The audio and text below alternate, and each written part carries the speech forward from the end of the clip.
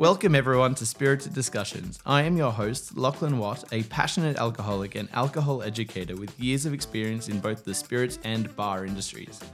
Throughout this series, we are going to explore the history and production of some of our favourite libations, and in each episode, I'll be joined by an incredibly experienced guest. Together, we will delve into a topic with all of the information that you need to understand why you enjoy what you're drinking, as well as some fun tidbits to share with your friends. I'm so looking forward to taking you on this journey to discover the wonderful world of alcohol.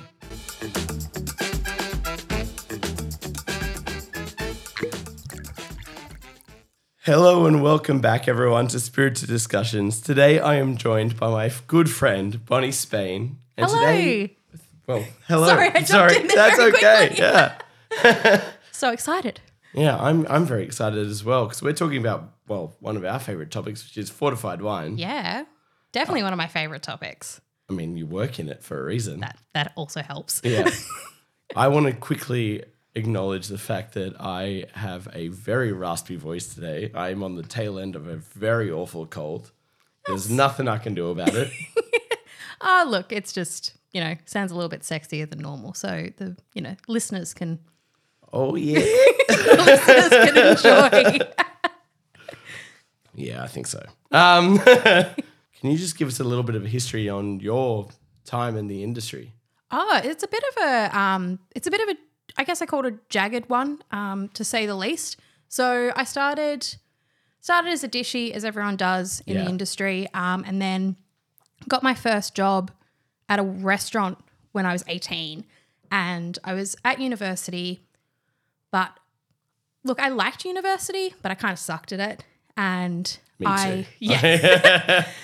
So I sort of spent 2 years at uni and really found solace in my hospitality job and really enjoyed it and cooked a lot at home and stuff like that. So I actually ended up going through a chef's apprenticeship. Right. So I went to TAFE, studied cookery and patisserie, and then found that wasn't for me because I was working front of house all that time while I was studying that. Over time, found myself in wine specifically. It was a happy accident, and I'm very glad I'm here. But it was a bit of a weird road of kind of testing everything in hospitality. I've worked in bars. I've been a bartender. I've been a waitress. Worked in kitchens. I've been a barista. Yeah. And then, in the last sort of, I guess 4 years, I've been in sort of more wine and front of house training focused. So right. Yeah. So, and your main job now is to train people on fortified wine? That's part of my job. So I work with a company called the Spanish Acquisition. So that was started by my boss, Scott Wosley, 21 years ago. And he found a gap in the Australian market that was Spanish wine. So he went there, discovered that what was here just wasn't good enough. It wasn't really representing Spain and historical Spain in the best way it could. Yeah. So he started the company and I joined the company 2.5 years ago. And I actually came on as an admin person. I was just thinking this would be a great way to sort of expand my knowledge. I don't know much about Spanish wine. Scott and I clicked when we met, and then 2 months of working part-time, he offered me a full-time job. Yeah, fair enough. And so now I do, being a small business, we kind of all do a little bit of everything, but my main focus is sort of SEO and marketing. Yeah. And then I also go on the road. I train new venues and those more green staff as well. So being, a very interesting industry at the moment where we have so many seasoned staff members and so many green staff members that there's kind of nothing really in the middle at the moment. All those people either went into repping or distribution like I did, or they've just done something else entirely. I think a lot of people don't realize that hospitality, the industry itself, has kind of changed a lot. The landscape's changed. Hugely, yeah. Because, throughout COVID, a lot of the people who were highly trained and really good at what they were doing transitioned their role because they had no work to be doing behind the bar anymore. Yeah. And so we've had this huge young team coming through the industry who are all incredibly keen, incredibly passionate, but not being trained by people who've been in the industry for 10 something years, like you and I were. Yeah. And it's we saw, like, the hospitality industry has always been like this, but we're now in the age of hospitality where you have to know everything. Yeah. There's nowhere to hide anymore. It's because media like things like these podcasts and YouTube channels and all of these things that are out there, and also the internet has allowed the consumer, which, we all are at the end of the day, to be more educated on what they're drinking, and they're more everyone has had all this time during this whole pandemic to become more educated because they had all this time sitting at home just drinking. I reckon let's get started onto the episode proper with the 60-second history that we do with every episode. Now, I'm going to get you to record me. Well, no, sorry, time me, I should say. I can record you as well. Is this being recorded? I think so. I hope so. Yeah, nice. Let's get started on that.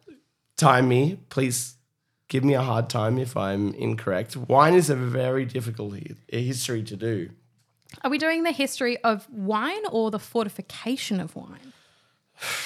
Because you can get specific. I can give you a bit of leeway. You don't have to go into the history of too much of the history of wine to go into fortified wine. You can go. Oh, actually, no. I'm not giving you clues. I don't know. You got to do. Actually, yeah. Do this by yourself. Yeah. Thank you. It's my little teacher coming out. I mean, it's such a ubiquitous kind of topic, right? Wine's produced in pretty much every country around the world. Am I meant to be timing now? No, not yet. Not yet. But yes, let's get started. Let's go into it. Let's do this before time gets away from us. All yeah. Right. The countdown. 3, 2, 1, and go. All right. So wine has been produced for thousands of years, with the earliest evidence dating back to Georgia in Iran in the Middle East. And then it kind of spreads out throughout the Middle East and Europe with, the Greeks and the Romans producing and perfecting those styles of wines, and that kind of spreading out through Spain. It also has these really incredible religious and cultural ties with the cult of Dionysus in Greece and all of these other things going on. Right, it's also represented to the blood of Christ and a life source of blood more generally. And then we start to see fortified wine developing around the Mediterranean, so all different parts of the Mediterranean countries producing this fortified wine where they're adding a spirit to preserve this product so it can be shipped more easily, 5, especially the 4, English promoting 3, this and really... we're done. All right. It was so good though. 13th century, the Mediterranean started to develop these fortified wines. The English really promoted them because they really loved this style of wine in England. I mean, let's not get into colonization of the English. Oh, no, I firmly say fortified wine is because of colonization. I know it's not, but you see that, look, when I'm just going to call it colonization. Let's not fuck around too much. As soon as colonization started, because the English were kind of hell-bent on having viable wines for them to drink and sort of take with them wherever they went, they were discovering these wines were cooking on the boat, majorizing, which we'll get into later. And they discovered that it essentially the longer time that they were left in barrel, if they fortified it, it was kind of tasty and it kind of worked for them. Well, as everyone well knows, I come from a spirits background where I work in whiskey. My understanding of fortified wine purely comes from the casks that are used to mature whiskey, and the history of using these fortified casks in whiskey was purely because sherry casks full of sherry were imported through Scotland for England in the 1500s, so 16th century. Yeah. Well, the barrel trade is a massive part of the fortified wine history. Exactly. Even when you look on the Conseguila Regulador of the sherry region looks at a massive part of sherry barrels being a huge part of their history. It brought money into the region. It was a way to use spent barrels, things like that. And also it was just and sometimes, if you use those casks right, you get delicious sherry cask, and I'm glad to actually, on a side note, I'm so glad to see that we're in a lot of whiskey now. They're actually specifying the barrels. Yeah. Well, we can go into that a little bit later. Yeah, because this is, again, my interaction with these wines and what actually inspired me to start looking into these varieties specifically. But let's start off with, what was your very first interaction with wine? My first interaction with wine? Look, I probably drank it as a 16-year-old. I didn't really drink a lot of wine until I was 18 and I was really exposed to it.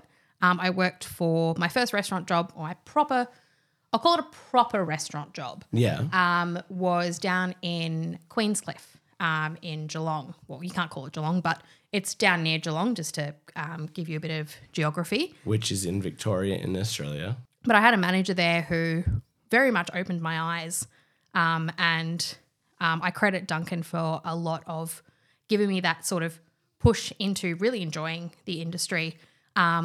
He was great to work with, and he very much saw very early on that I had a lot of misconceptions of wine because of this kind of the trends at the time. Sauvignon Blanc was done fucking dirty at that time.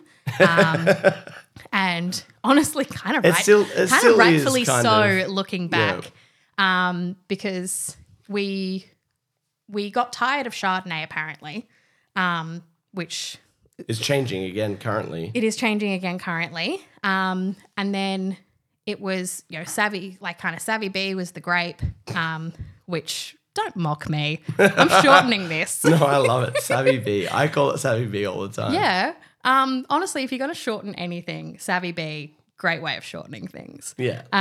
But we kind of did it dirty and overdid it. And then a lot of people were like, blah, Sauvignon Blanc. And he kind of saw that in me straight away and had a few little tricks, introduced me to Fumé Blanc without me realizing. And literally, I went home with a bottle of Fumé Blanc, thought it was a different variety, and came back and I was like, oh man, Fumé Blanc, that was delicious. What's the difference? Is it related to Sauvignon Blanc? He was like, it is Sauvignon Blanc, bitch. Take that. And immediately, it just it took me out of my place a little bit. Yeah. And just made me kind of dive in, love these wines a little bit more. And then from there, I kind of started exploring when going into fine dining. I worked with some amazing restaurant managers and somms who were just introducing me to really wacky and lovely things, because 2014, 2015, we saw the start of kind of the natty popularity, especially in Victoria and in Australia. Yeah. So they were kind of introduced me to these weird and funky styles, which I was really enjoying. And then coming back and doing wine again, I was being introduced to these more French classical wines, and I was like, oh man, it's just all delicious, isn't it? Yeah. That was a very long way to say my first introduction of wine. But essentially, I probably didn't properly enjoy it until I was 20. Yeah. And I'm 29 now, so. Yeah, well, I mean, that's covered my next question, which is what was it about wine that excited you, which was just, it's tasty. Yeah, it's tasty. It's just damn tasty. I mean, there's some, I don't really believe there's actually too much shit wine out there. Yeah. Which is probably controversial to say. I don't know, but every wine has its place. It does. And cheap wine is accessible to people who don't have a budget and enjoy drinking it. Yeah. And expensive wine is, it has a market to people who can afford that wine or want to splash on the luxury. There's no wrong place with any sort of wines. And it all comes down to your personal preference, your taste, the money you want to spend. Wine's not cheap, and it's not getting cheaper. There's no wrong way of drinking wine specifically. Yeah. If you want to put ice in your wine, you fucking go. again, Like- as long as it tastes good to you, Yeah. that's all that matters. Exactly. And that can apply to anything. Yeah. Food, like- booze. I mean, you and I have talked about this before because we're on the topic of fortified wines today.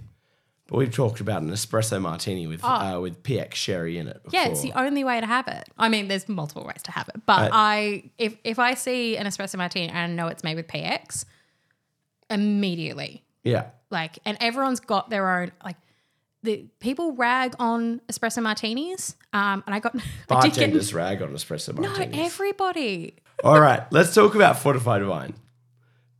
So we've been drinking this Pinot de Charente here. Yeah, which is so tasty. It is so tasty. I've just been like sipping it without even thinking. Yeah, it's such an incredible style of wine, but we'll get into mistels in a second. Let's start with the more common styles of wine, Yeah. and I'll get you to run me through them because you know more than I do, at least. Let's start with sherry. That is so. Forewarning, one, sherry is a massive part of what we do at the company I work at. Yeah. Also, I just really like sherry, so I know a lot about it. So you're probably about to get a lot of info dump. So I might have to hassle you to Maybe. get you to move along a bit Yeah, quicker. which is normally the opposite way around. Normally it's like, oh, Lockie, just wrap it up. Yeah. No, it's going to be All there right. for once. So sherry. What is sherry? So sherry can be very overly simplified. It can be very overly explained as styles of wine that come from Andalusia in Spain. Yeah.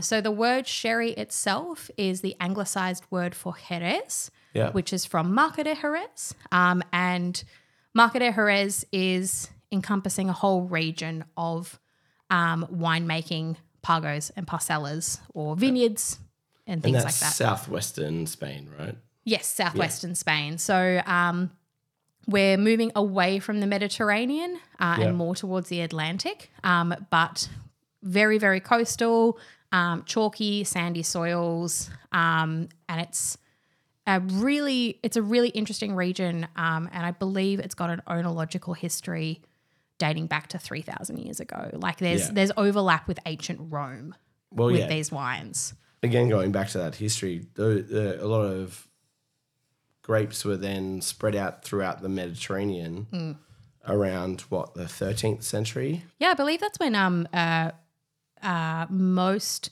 like when you date to the history of a lot of the classical grapes that come from, they don't come from, but they've been planted in Portugal and Spain.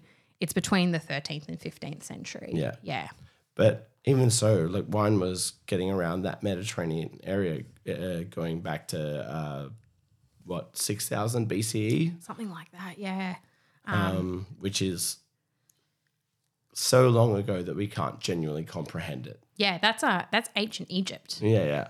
And things like that, which it's just wild to think of something that we consume now is so deeply historical. But I think that's a big reason why I enjoy sherry so much is because it is so deeply historical. Yeah. So they started making the different forms of sherry in, around the 13th century.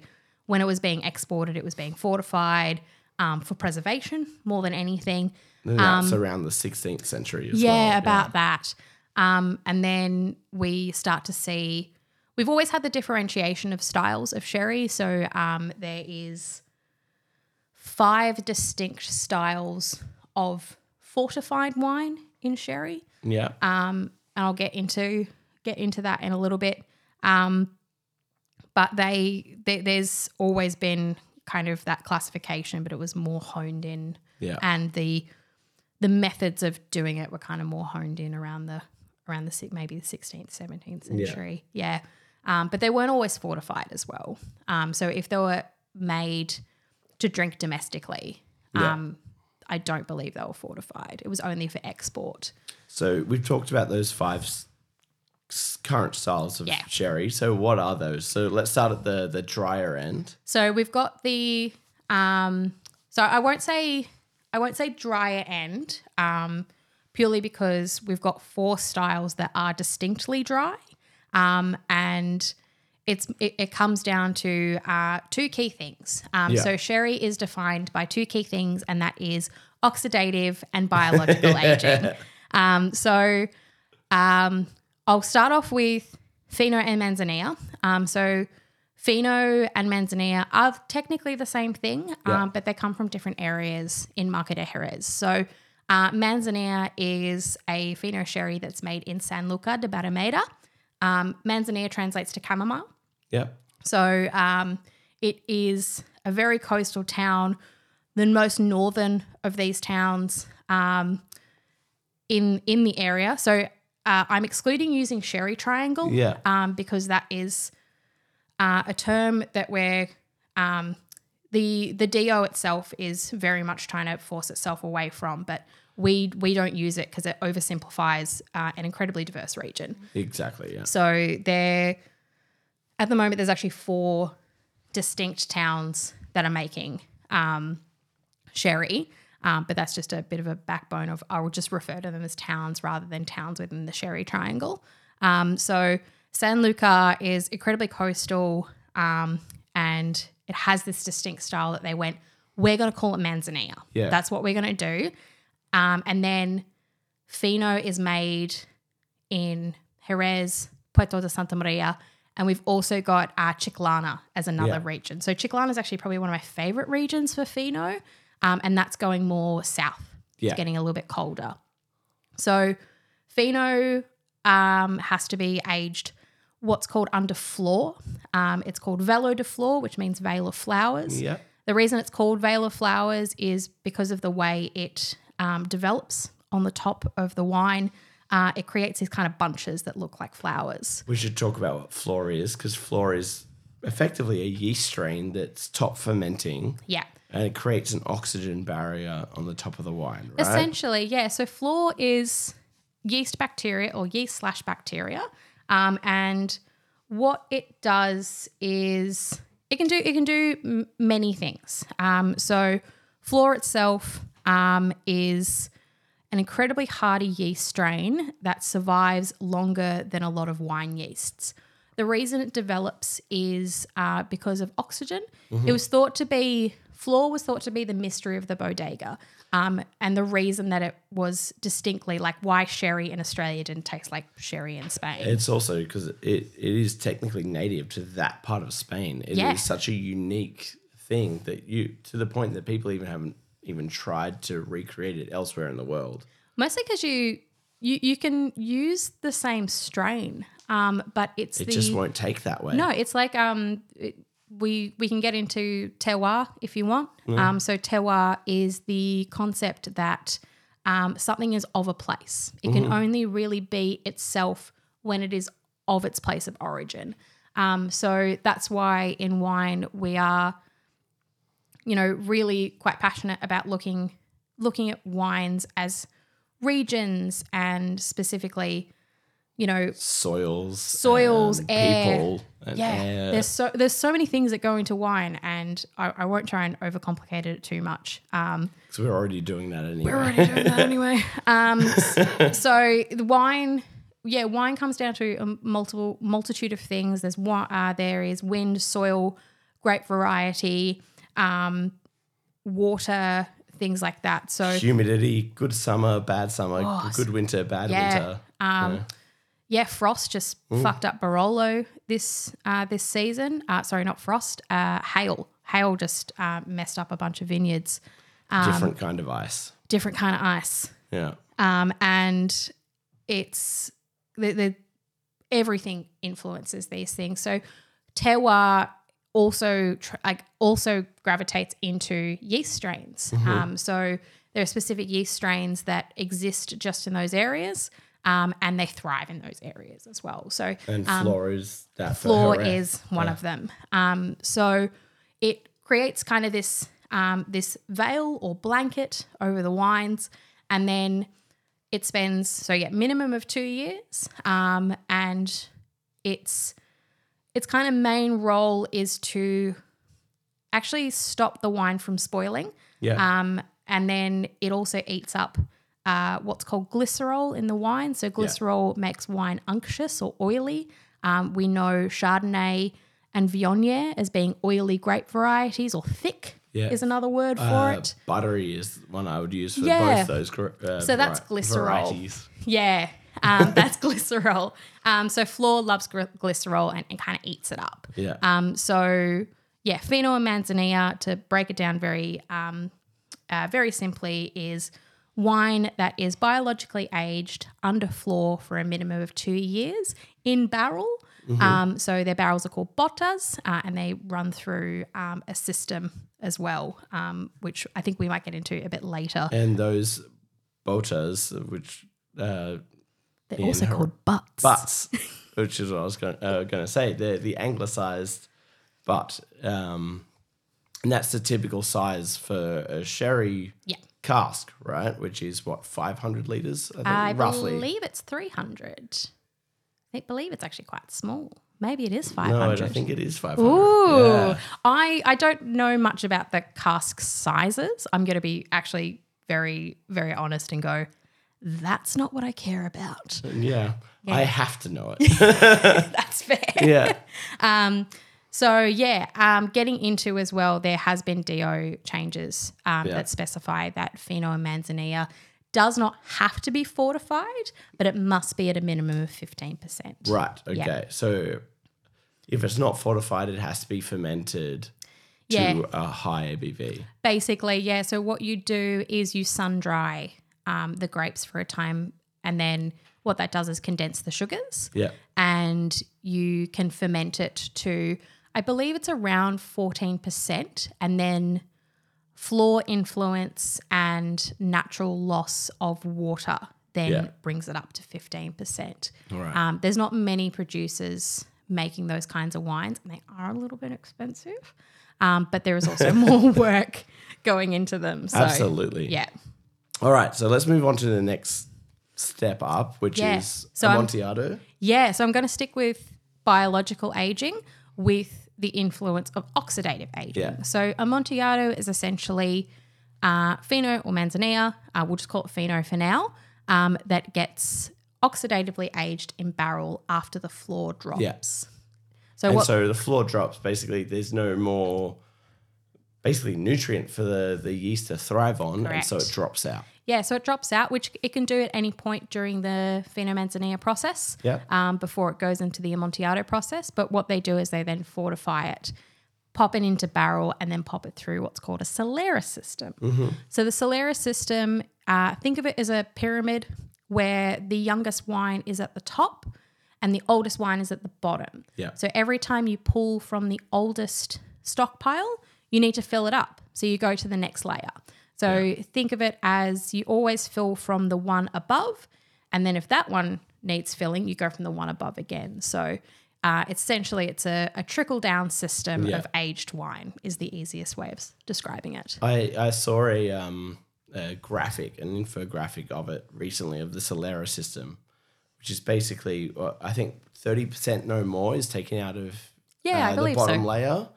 And then, I think it's called a criadera. Yeah, criadera, which means nursery. Yeah. Yeah. Awesome. So the bottom criadera is where you take your 30% out of and you bottle that wine. Yeah. But then you fill it up with 30% from the next layer and basically you trickle it down from the very youngest wine. And so it kind of creates a sense of consistency, kind of homogenizes it a little bit. But it just creates something a bit more balanced, I guess, as well. Yeah, especially if you're creating a product that it needs to be the same no matter what bottling. Yeah. So that's where the Solera system comes in, and you can pull from specific Soleras for bottling, and the Solera that might be in the same level, the one next to it might not be ready yet. Yeah. So you can pull constantly. Yeah. From this Solera system. So Amontillado is usually aged, you can speed up the process with any of these oxidatively aged wines. I believe 15 years is usually that's a good time to be an Amontillado. But Amontillados can live kind of forever. Yeah. You can also have, touching on that, you can have vintage specific versions of these. And also single cask as well. And single cask. So you can have, literally a single cask of wine that has stayed in this barrel, and then it's it never went through the Solera system. It was just matured in this cask for 15 to 30 years. Yeah. And it was just perfect at that point in time. Essentially, they just keep checking it. There's some great producers doing those styles of wine. Quejuela, Palo Medina, Louis Perez, things like that. I mean, these are all producers that we work with. But Equipo Navarros as well. My first love in sherry. Don't tell my boss that. Yeah. I do love, Equipo Navarros. Yeah. Their wines are just incredible. He's a madman as well. Yeah. Crazy. Absolutely crazy. Crazy. You kind of have to be though. Yeah. Yeah. A lot of these sherry producers are just fucking nuts. But geniuses. Like old Spanish men that are just insane, and they just make incredible wine. Yeah. And then there's the young Spanish men who are telling those old Spanish men, get out. Yeah. You have to be crazy to do that. So it's just this endless cycle of crazy. I love it. Yeah. All right. We also talked about the maturation of Amontillado being at minimum of 15 years old. So that leads us to our next style. So Oloroso. Oloroso is in its own chain. So Oloroso only goes through oxidative aging. So it never goes through biological aging. Yeah. And that's where your distinctive difference between Amontillado and Oloroso is. So as I said before, Flor eats glycerol, which creates, kind of thick, more unctuous wines. Palomino is a super glyceric grape. And also Flor creates the flavor of aldehyde. Yeah. And that's super important in the production of those wines. If you don't have Flor influence, you don't have aldehyde, and you have high glycerol. Just before that, what does aldehyde taste like? It tastes different to everybody. I can never distinctly pick up kind of what it is. To me, it's sort of it's a little bit methylated spiritsy. For me. So it's more kind of ethanol-y, kind of spiritsy, kind of. Yeah, everyone tastes it a little bit differently. Yeah. But aldehyde can sometimes contribute to like a lot more of those like volatile citrusy like volatile like rind or pith. Or things like lemon that. pith, pink grapefruit is Grapefruit pith is a huge one that a lot of people pick up. Yeah. I usually pick up a lot of mandarin, like when you like smell the inside of a mandarin peel, or like you accidentally get the little string on mandarin when you eat it, and that's got a flavor. For me, sometimes that's that like real like. Ugh. I'm a crazy idiot because the way I was raised was when you ate a mandarin, you peeled the mandarin and you ate the peel as you went, and then you ate the mandarin after that. That was the way my dad taught me how to eat a mandarin. Your dad's fucking crazy. He was a chef for 40 years. Of course he is. I mean, I like that 'cause it's a very no-waste approach. Yeah. But I don't know. I became a fussy eater. I got bullied at school because of the way I ate mandarins. Yeah, I still do I'm it not to this condoning day. bullying, but yeah. Yeah. Still to this day, I'll eat a mandarin that way. I was steadfast on it. Damn, son. Yeah. He sticks to his sticks to his guns. I like it. Yeah. But that mandarin thing is something I pick up on Manzanilla and on Fino all the time. And same with that pink grapefruit thing. Definitely. So Oloroso. So getting back to Oloroso, it's you. So without the production of aldehyde or the sort of the Flor eating away at the glycerol, when you oxidatively age it, you actually get quite a dry, almost thick style of wine. So when it comes to Amontillado, you have a lot of sort of dry toasted nuts. Yeah. Almonds, walnuts. Yeah, almonds, walnuts, pecans as well. Where Oloroso, you're going into like toasted macadamias, pine nuts, hazelnuts. Yeah. Because you're getting more of that oil, it's coming across as oilier nuts. Mm-hmm. And that's when you get into more of your sort of you get a bit more raisiny quality as well. You get a bit more of those kind of burnt sugars as well. Yeah. So sometimes I get like Madeira cake or like brown, like, maybe like an orange cake that's been made with brown sugar instead of white sugar, where you get more of those molassesy tones but without that sweetness. So Oloroso is beautifully bone dry, but yeah, your main difference between those is because you have that glycerol, you have a different mouthfeel. It also smells sweeter because of that. It does smell sweeter, yeah. It can trick people sometimes when you sniff it and you expect so much sweetness. And it's dry. It is dry. Yeah. Yeah. Amontillado is perceivably drier, but they usually have the same sugar contents. Yeah. Yeah. So, that's Oloroso. And then now we're stepping into a different category of sherry, which is Pedro Jimenez. Oh, can I cycle back into Palo Cortado? Oh, yes, you sure can. It's one of my favorite styles as well. Everyone's favorite. Yeah. So Palo Cortado essentially is if Amontillado and Oloroso had a baby. And it's the wine that kind of sits beautifully in that spectrum. Yeah. And that's because Palo Cortado was...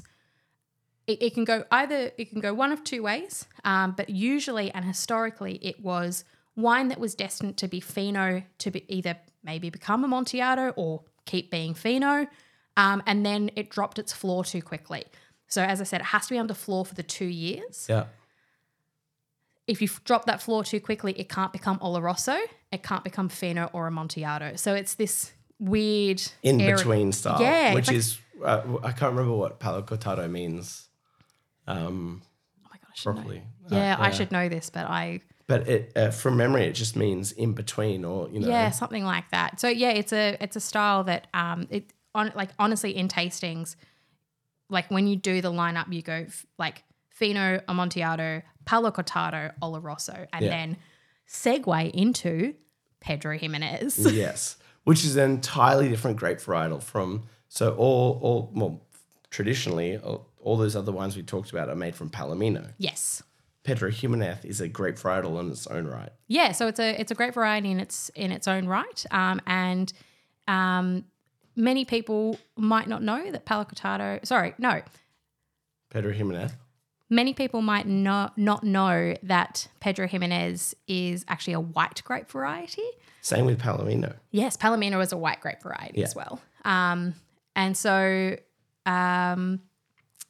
Pedro Jimenez is not grown in the same areas as Palomino. It does need a bit more warmth because it's a grape it needs a lot of sugar to become this style. So it's grown in Montilla.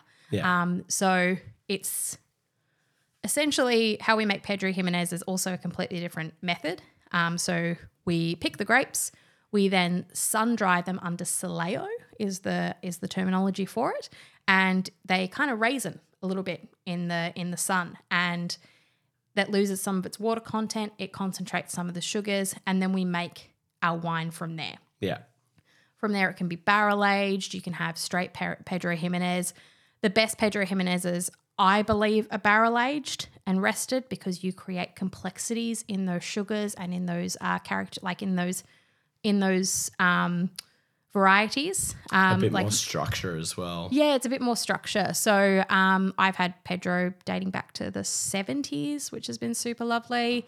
But you can just have like 3-year-old Pedro has been in barrel for the average of 3 years. It's not uncommon that they're mixed with maybe Amontillado or Oloroso to give them a bit more of a complex edge. Yeah. But they are typically fortified to around 17, 18% as well. Yeah. So they're a higher ABV sherry, but that's more or less to combat a bit of the sugars as well. Awesome. Yeah. Well, I think we spent so much time on sherry already. I warned you. I know. I warned you. I know you did. And it's also a topic we're both passionate about. Yeah, exactly. I think when you mention fortified wines, you have to. You have to spend time on sherry. You have to spend time on sherry. Yeah. Let's dive into some port. Yes. Because port is the probably the second most common, if not more, even same. Yeah, I would say it's definitely in Australia, port is hugely popular. Yeah. So I guess we'll start off with port as we historically know it now, and that is fortified wine from Portugal. Yeah.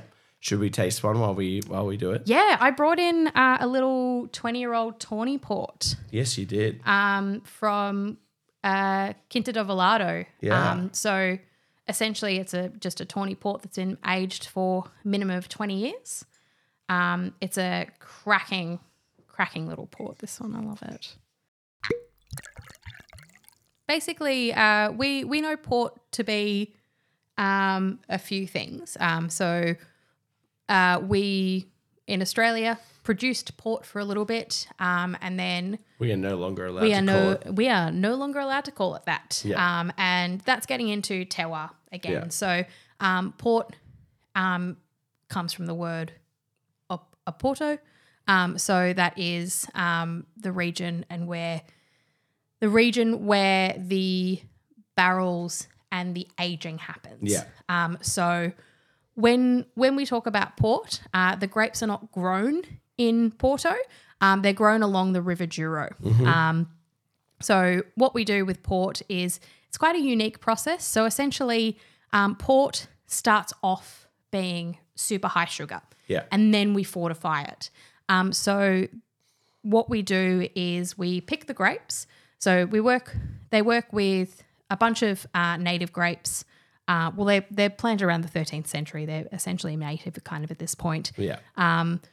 And they pick those, and then what we need to do is port only has a fermentation of about 48 to 72 hours. Yeah. So what we need to do is we need to extract sugar, acid, and tannins really fast. Mm-hmm. So the traditional method is basically think of like a can line of people that are just foot stomping these grapes for like an extended period of time. So they're breaking down the seeds. Seeds have a lot of tannins in them. We're breaking down colour from the skins. As well as tannin from the skins. As well as tannins, yeah. And then we're also getting acid and sugar as well. So essentially at the end of this like foot treading process that are in these like little stone baths, the walls are only about 2 feet tall. And you essentially just have this like hot like grape mush after everyone's sort of trotted through it. So historically, that's how it's done. There's also mechanical ways of doing it now, which makes everything a lot easier. But a lot of places still use this traditional foot trotting method. So then, as I mentioned, the wine only goes through fermentation for about 48 to 72 hours because we're trying to maintain sugar. Yeah. So port, when it's fermented, only gets to about 6 to 9%, I believe. And then to stop fermentation, we fortify it. And my favourite fact is it's fortified with aguardiente, which means burning water. Fire water. Fire water. Aguardiente, yeah. Yeah, which some people know as it can be made into a herbal liqueur, similar to kind of, it's got a vermouthy, it's more like a brandy pisco vibe, but with like They make aguardiente in a lot of South American countries, especially the Portuguese-speaking ones, obviously. Made in Galicia as well. Yeah. Brazil. Yeah. Colombia, I think. It's like grape moonshine. It is. It's effectively grappa, rakia. All those fun ones. Siporo from Greece. Yeah. Which we did talk about on another episode because Vula, our producer, her father and herself used to make it as well. Oh, damn. Yeah. You got any? Yeah. We do. Oh, heck yeah. Got some right here. We'll taste it later. We'll do it later. Yeah. But yeah, so it's fortified with aguardiente, and port's quite. It's very unique compared to sherry. So even though we're fortifying it with port, 20% of the overall product on average is your spirit. Yeah. Where port, with sherry, it's only around 4%. Yeah. So this 20-year-old port here is 19.5%. Sometimes they can go up to 22, 23%.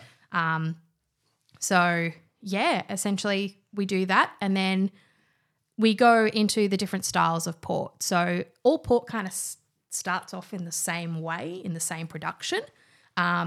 Your inexpensive types are your ruby port, which is just inexpensive port made from red grapes, barrel aged for a little bit, and then bottled, non-vintage, super tasty, just easygoing. You can cook with it.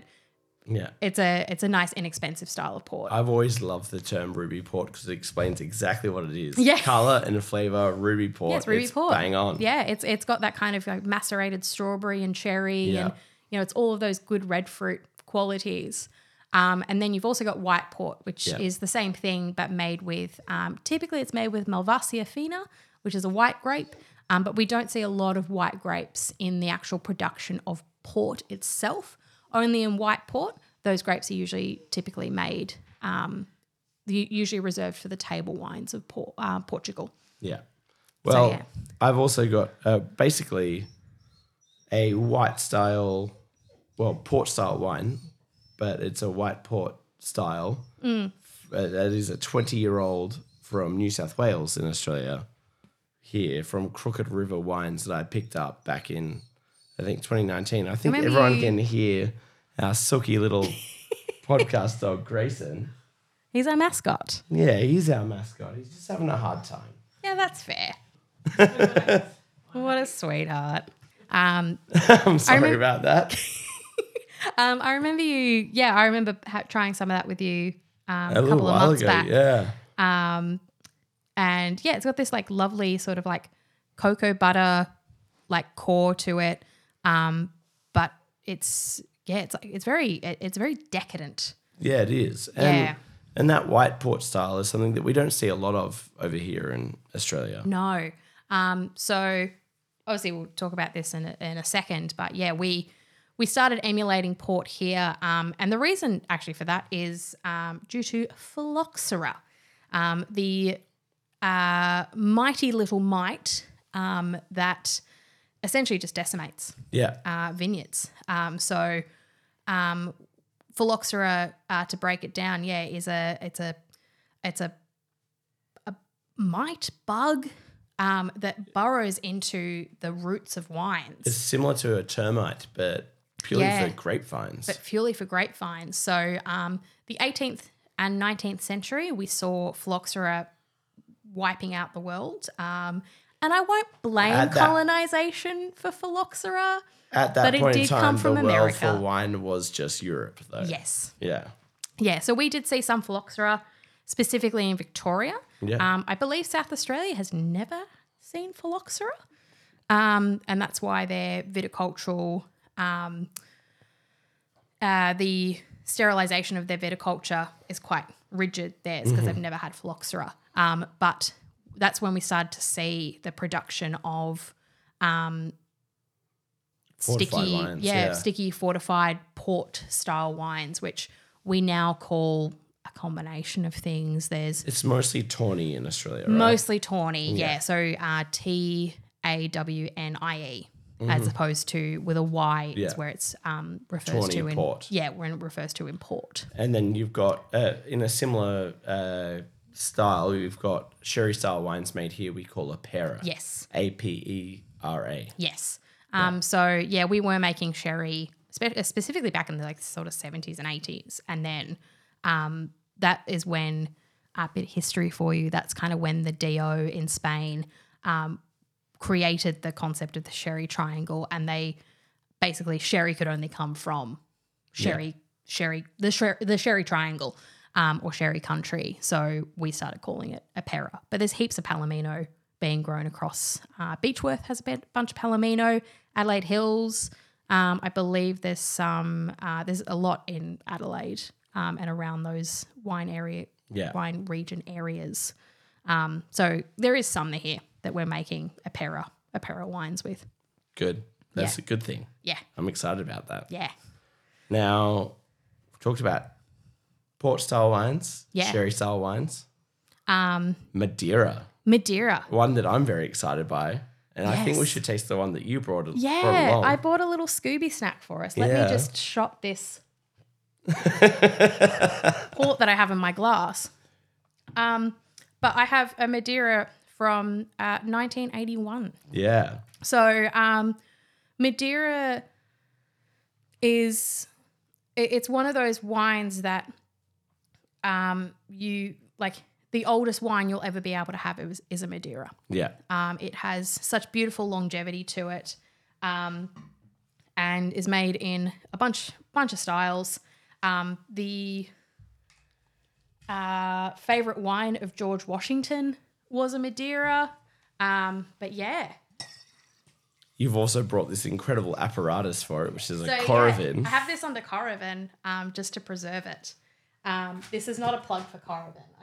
But essentially, it's a wine preservation tool that you can puncture a needle through the cork, use argon gas to push the wine out, and argon is heavier than oxygen. Yeah.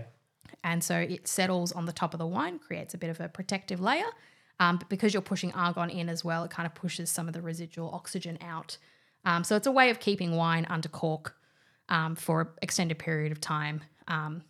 And just preserving it. There are also screw cap Coravin things you can get for screw cap wines. So that lets you, they usually can last under a month under screw cap Coravin. But yeah, if you're not if you're a person that really enjoys drinking expensive wine, but you don't want to open up a whole bottle and drink it in 3 to 4 days. Sorry, for context, Lockie is just fully chin scratching Grayson right now. And he is living his life. This should be featuring Grayson as well in the credits. He is now a big part of this episode. But he is a big sook. He is. So yeah, that's if you want to drink some expensive wine and you want to drink it over a couple of months, you can look into a Coravin. They're not cheap.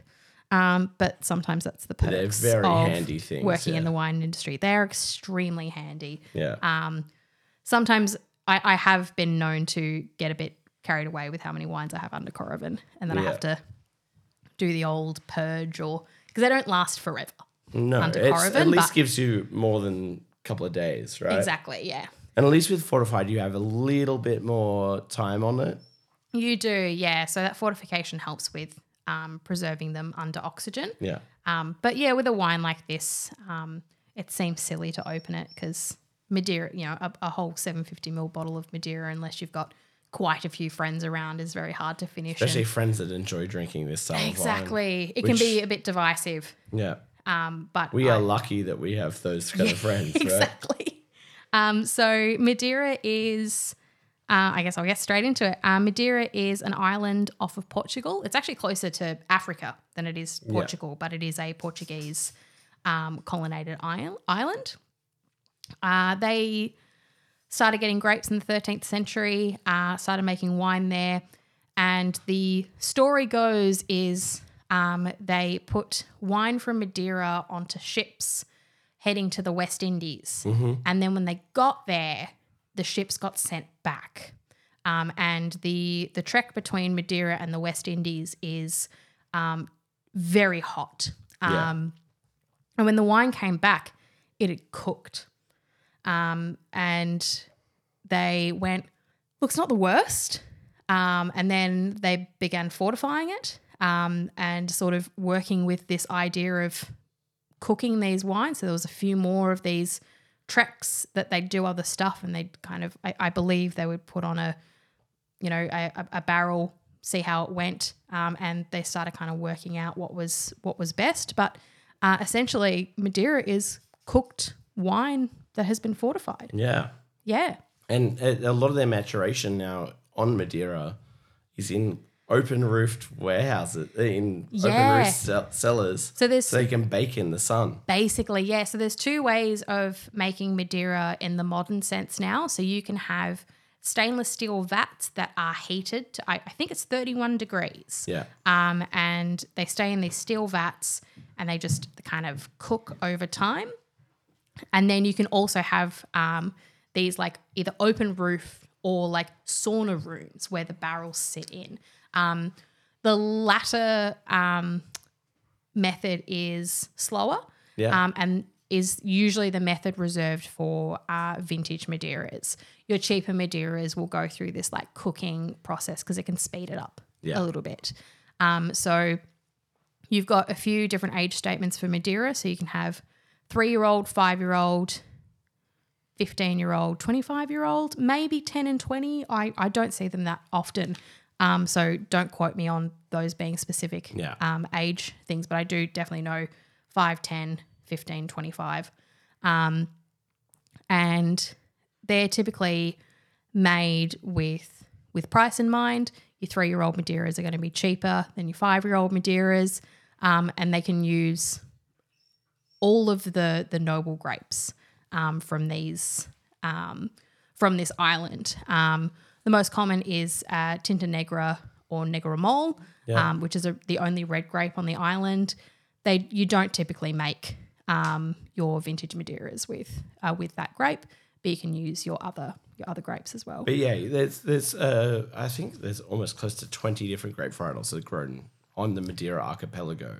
Yeah, I believe so. But there's considered to be five noble grape varieties, which when you're going into aged Madeiras, those variety statements on the bottle are your indicators of your dryness levels. Yeah. Because I think once I've seen Montesecco. Yeah, I've seen Montesecco.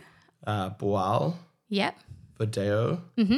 I can't remember the other two. So I'm going to go through from dry to sweet to keep it simple. So the reason why these varieties are used for these specific styles is because those varieties suit those styles. Yeah. So Social makes dry Madeira. Social, that's the other one that I forgot. Yeah, so Social makes dry Madeira. And the reason why it makes dry Madeira is because the best place that it grows is the coolest part of the island. Yeah. So the cooler you are, the longer it takes for the grape to mature and ripen. Yeah. So we don't have the sugar content there to make a sweet Madeira. So Social is typically dry. So you then have Verdejo, which makes your medium dry style. Yeah. You then move into Boal, which makes your what's called medium rich or medium sweet.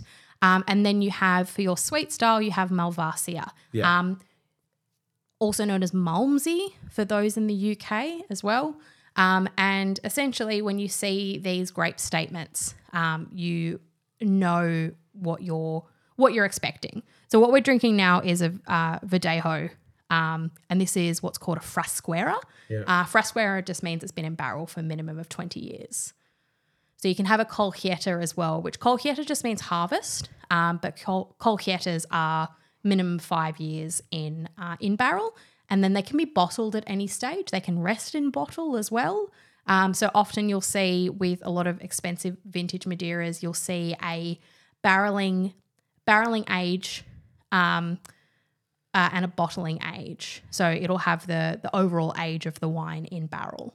So, for example, this one here is 1981 and then bottled in 2019. Yeah, exactly. Which is absolutely incredible. Absolutely incredible. Yeah. So, yeah, there's another variety that's super rare called Bastardo. So if you ever want to call someone a Bastardo, it's a grape. It's a grape. Yeah. But I've not tried them, unfortunately. I have sold a bottle though of Bastardo from 1901. Yeah. Right. So they get pretty old. So the funny thing about these old wines, right? And my experience with these old wines is actually purely here in Australia, where at Seppeltsfield I was able to taste a 2017 Tawny style wine. Yeah. So port style wine. 100 years old. 1917 to 2017. Yeah.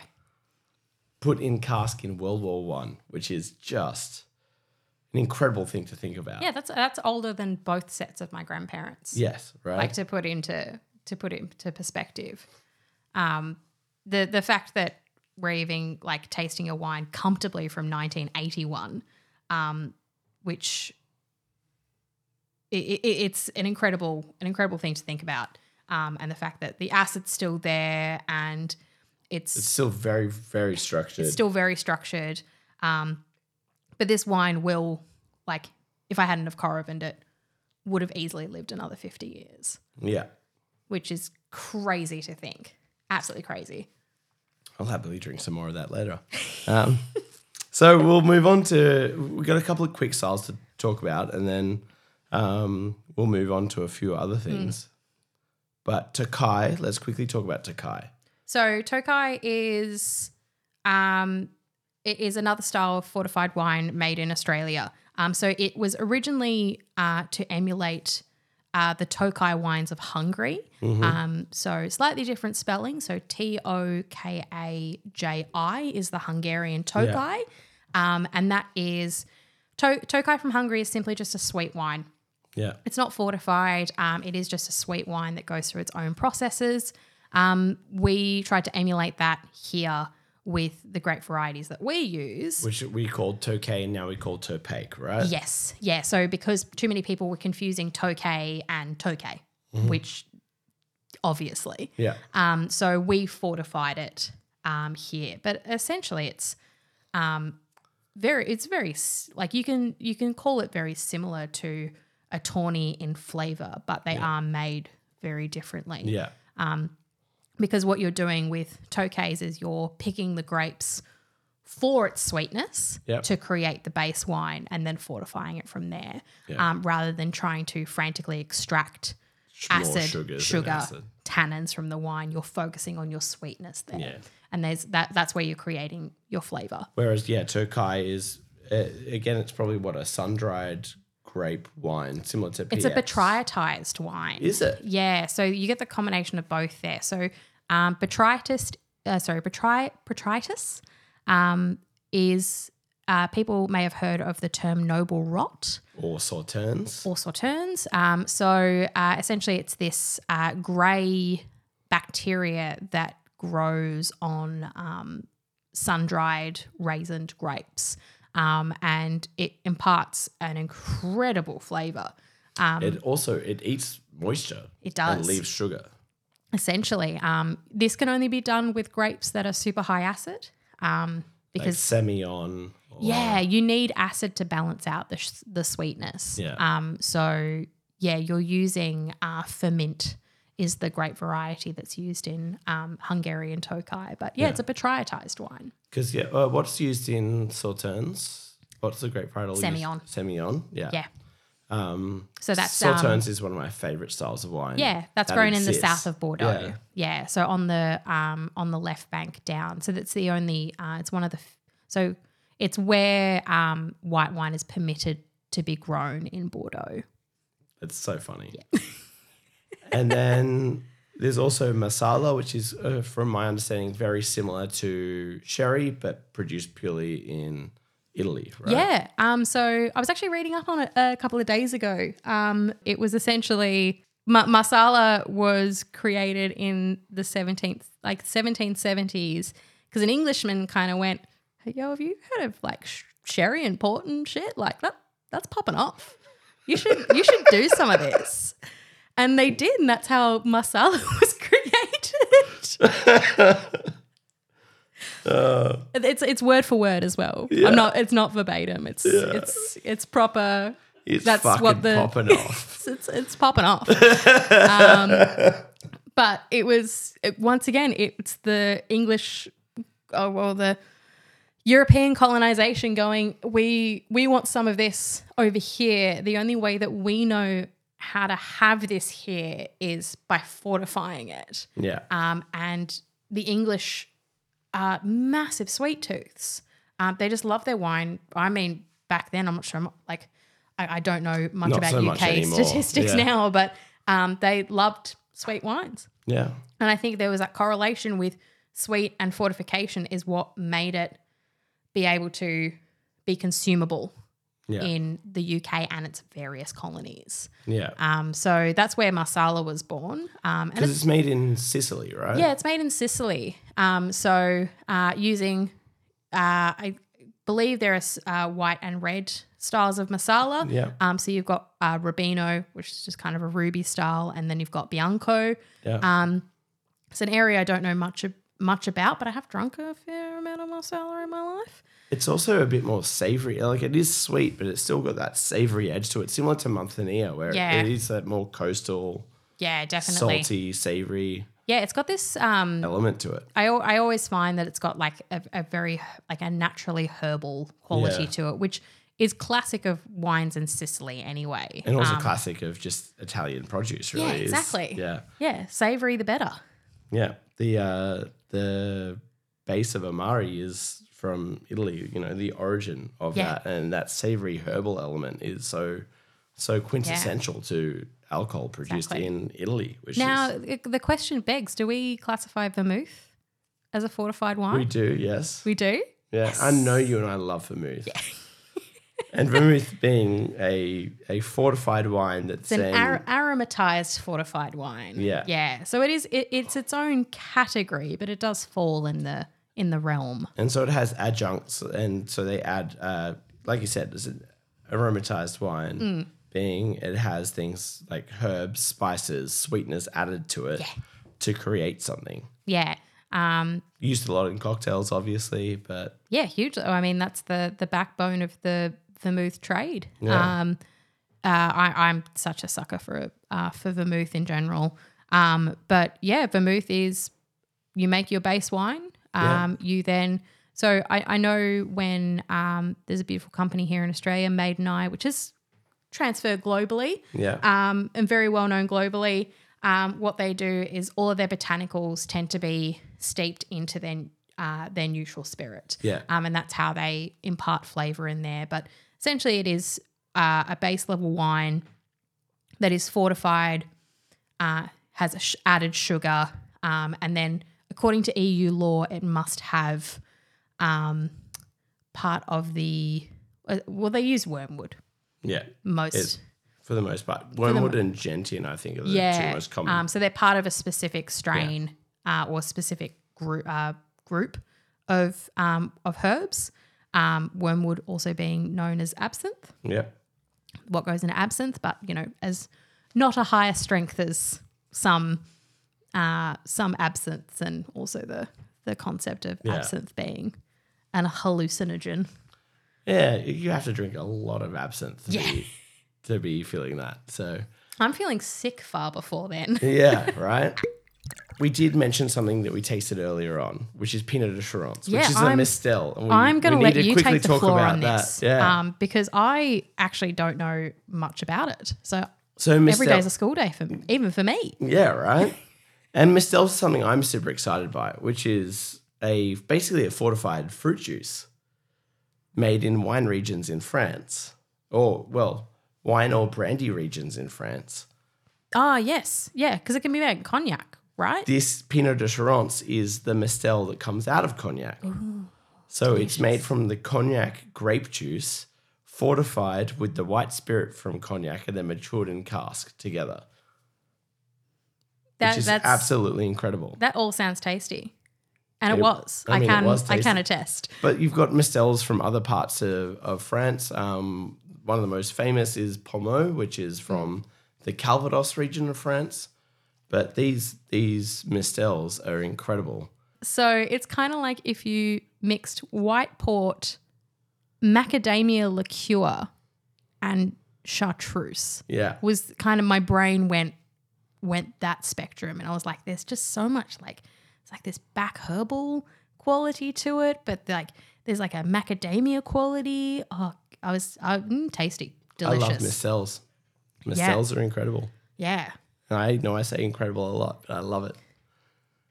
Would you say you might turn it into a drinking game? I think you have. I'm not confirming nor denying. I think we've talked enough about how we would drink these wines. Yes. And how they are relevant to the rest of the industry. Is there any particular brand you think people should look out for? Oh, there is. That's such a weighted question because there's just so many. I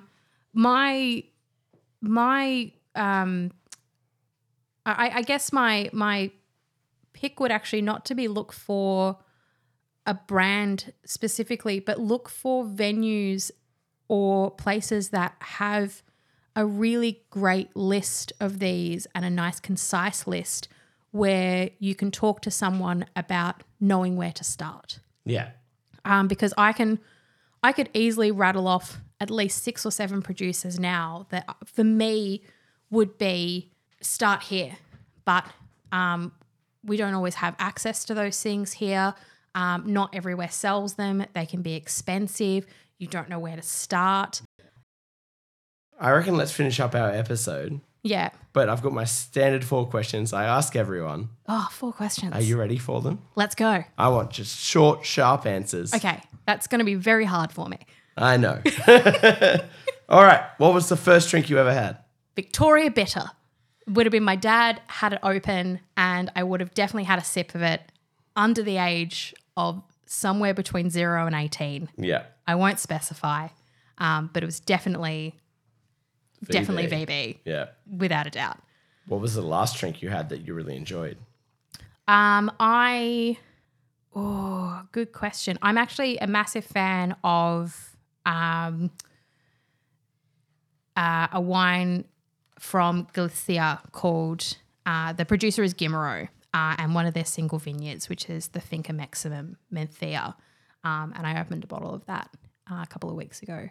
And that's probably one Obviously of my favorite under wines. Coravin as well. No, I Nailed that. fully opened it. It got demolished. What do you normally drink when you finish work? It can be a number of things, also known as what's in my fridge, Yeah. which actually tends to be sherry. It Yeah. tends to be like a Fino of some sort, or if I'm out, I either if I've been at a tasting, it'll either be a beer or a G&T, or if I'm out, it's a Negroni. Fantastic. Yeah. Now, the final question. Yeah. Often called the bartender's handshake. Fernet Branca. Do you actually enjoy it or you just tell people you do? I used to enjoy it, and then I overdid it. Like a lot of people with tequila or... Yeah, it was my tequila. Yeah. I probably had it for the first time like 5 years ago, and I had a shot of it at Heartbreaker, and I was like, this is whack, but I kind of like it. Yeah. And then anytime I would do a shift in a bar or whatever, it would just be Fernet Branca. And what actually ruined it for me was hard starts, which is half Fernet Branca, half Fernet Branca Mint. Menta, yeah. Yeah. And from there, it's just now got a bit of a sour taste in my mouth. However, I do still like it as an ingredient. Yeah. So if a cocktail has Fernet Branca in it, I will go, it's probably going to be tasty, but I can't drink it straight. Fernet Branca and Coke.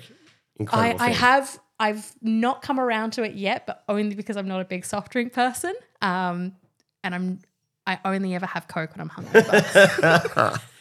Well, that's fair enough. Well, Maybe hair of the dog next right. time. It's just Fernet Yeah. and Coke Fernet with a bit of and Coke. KFC. Yeah. Oh, Jesus. Well, on that note, I want to thank you for joining me. No, thank you for having me. It's always such a pleasure to sit here and talk about wine with you. And always Thank you talk so to much, you. Lucky. And we'll drink some whiskey after this. I hope everyone enjoyed this episode. Yeah, me too. Yeah. All right. Thank you. Yeah, thank you.